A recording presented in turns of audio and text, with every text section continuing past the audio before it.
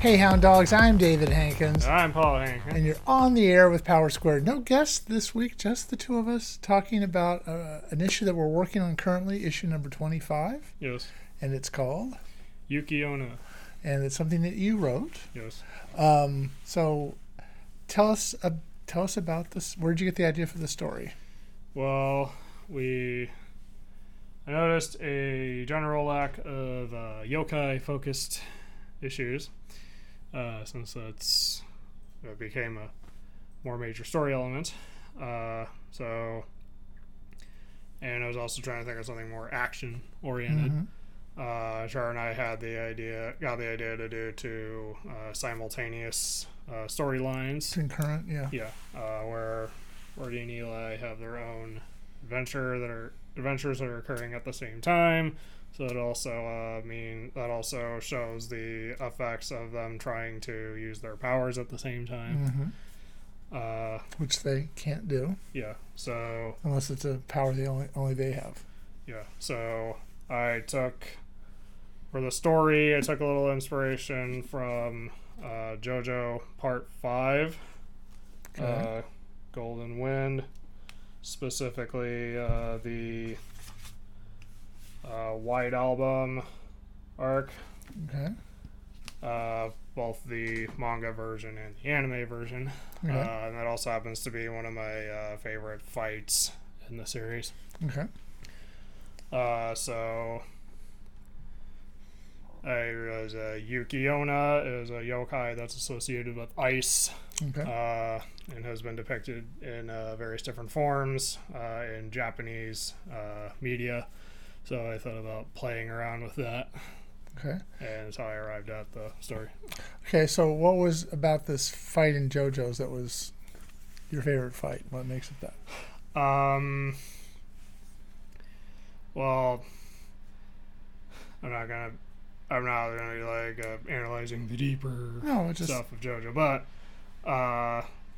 what's cool about it is for Giorno and Mista, that's a really good showcase of how well they end up working together.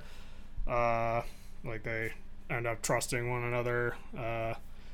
Ghiaccio is a really entertaining villain, and his stand White Album, or White Ice in the localization, is a very unique and interesting ability, because he can freeze.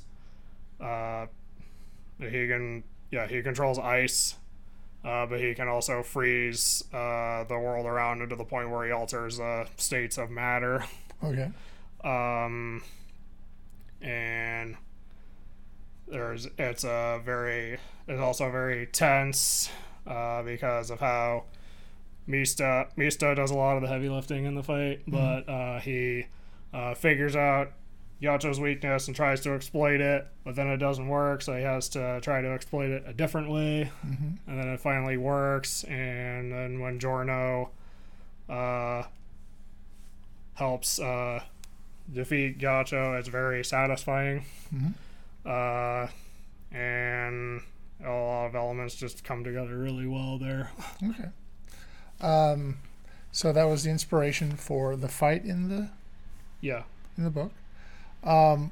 Where did you get the idea for the character? I mean, you're using a woman instead of a guy, right? Yeah. So where did you get the idea for her? When I was trying to think of what yokai would be interesting for a story, that I had heard of the Yuki Onna, and that kind of just came to me really quickly. And part of that inspiration was Yumi from the Senran Kagura series. Okay. Specifically, she has a personality that could kind of match that. Okay. And there wasn't really too much honestly. Okay. It just kind of came to me. Explore the writing process. Yeah. Did you go through a lot of drafts of this, or was this like first time, boom, it's great? Well, I had to go through a couple drafts of the outline as I was trying to get the fight down and having it all make sense and fit what we had established with Power Squared, and also try to figure out how to play around with those elements, while also planting something at the end that could come up in a future story if we needed it.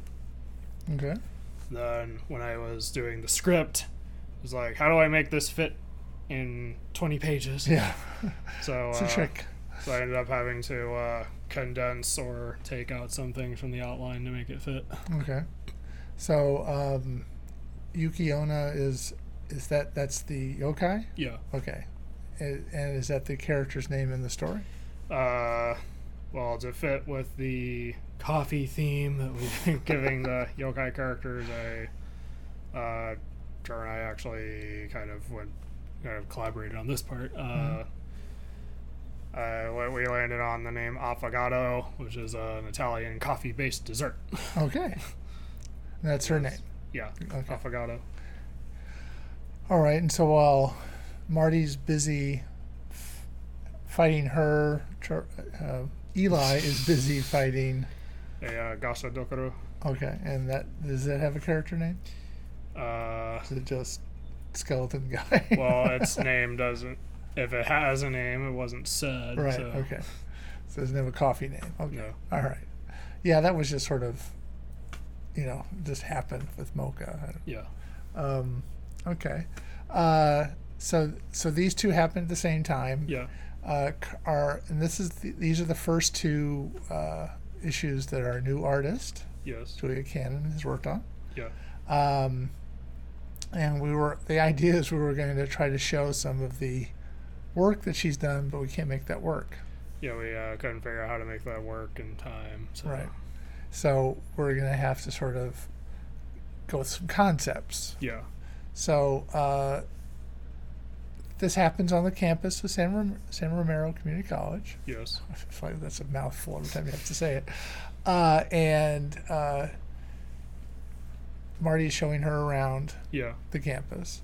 And so the age she presents is about 18, 17, 18. Yeah. Well, it's like whatever age the main characters are. Yeah, they're about 17. Well, that's about the time you go to community college. 17 or 18. All right. Late teens. What? Late teens. Okay. So she's talked Marty into showing around. So let's talk about, she's a schoolgirl. Yeah. So do we have you had a concept for the schoolgirl? Yeah. And this is not the final. No. But we wanted to actually try to show something. So. Yeah. So again, going with Yumi from Zoran Kagura. Okay. I wanted to have that. I liked her style of uniform, so I wanted something in that ballpark. Because it also, you can see a little bit of the, sailor suit influence still in there, but showing like a more proper attire. Right. So we're depicting her as in a Japanese school uniform, basically. Yeah. Because that's not something there are uniforms here, but they're not as, I would say, as developed as those. Yeah. It's more like having matching shirts and same colored jeans. Yeah. So her cover story, I believe, is that she's a new foreign student. Right.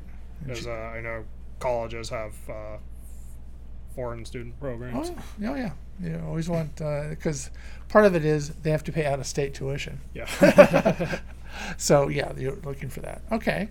So that gave a more natural. And so Julia's come up with some concepts of this, which we can't show, but basically keeping with the schoolgirl theme. Yeah. All right. So then, of course, another aspect of it is the Yuki Onna transformation. Right. Like her true form. Okay, so I'm just hoping either Twitch doesn't do anything to us over this, or YouTube doesn't Yeah. Our videos aren't monetized right at the moment anyway, but you don't want to see the yellow dollar sign. But these aren't really. This isn't.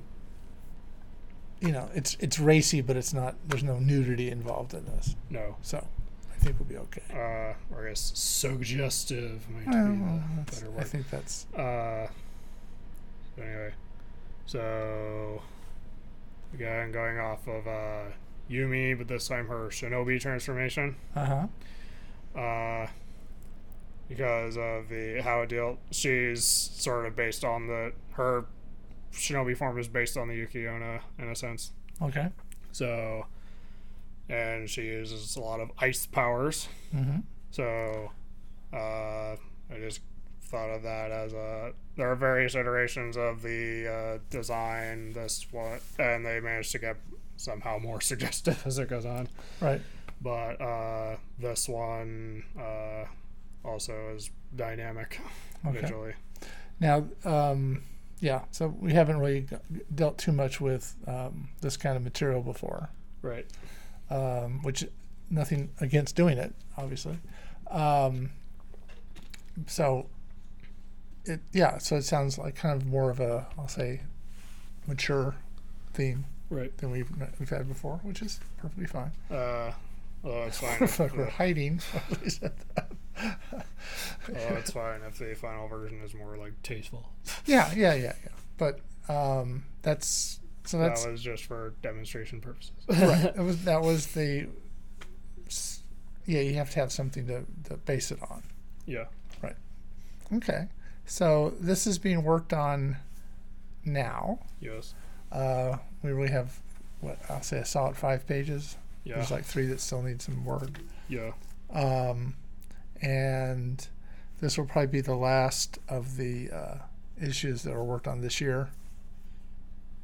Yes. Because it'll probably take till the end of the year to get them done. And I'm guessing these will be out in 2025. Probably. Yeah. So something to look forward to. Yeah. But that's kind of how we're trying to work ahead, and we're trying to have stuff that we can rely on later. Yeah. Right. So it's perfectly cool. All right. So anything else you want to say about the story?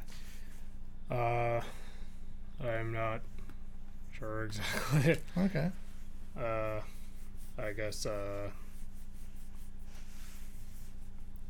I don't know, hoping it comes out well. yeah, me too. And I think the idea was we might do we want to do a Kickstarter next year and have it be sort of a trade for 7, 8, 9, 10, but we also may throw this in as well as the newest issue. So hopefully it'll be good. Yeah. No pressure on Julia to come up with something good. But anyway, all right. So anything else? I think that's about it. Okay. Just want to point ahead. Next week we're going to be having our comic book club. So if you're watching, it's going to be this book. Yes, Freyrin, Beyond Journey's End. And so if you want to read along, it's book 1. So hopefully you'll want to tune in for that. And then after that, we're having our team meeting at the end of the month. Yes. Or, 29th. So that's pretty much the end of the month. All right. I was also given a correction. The Gashadokuro doesn't have a coffee name because he doesn't have a human disguise. Okay.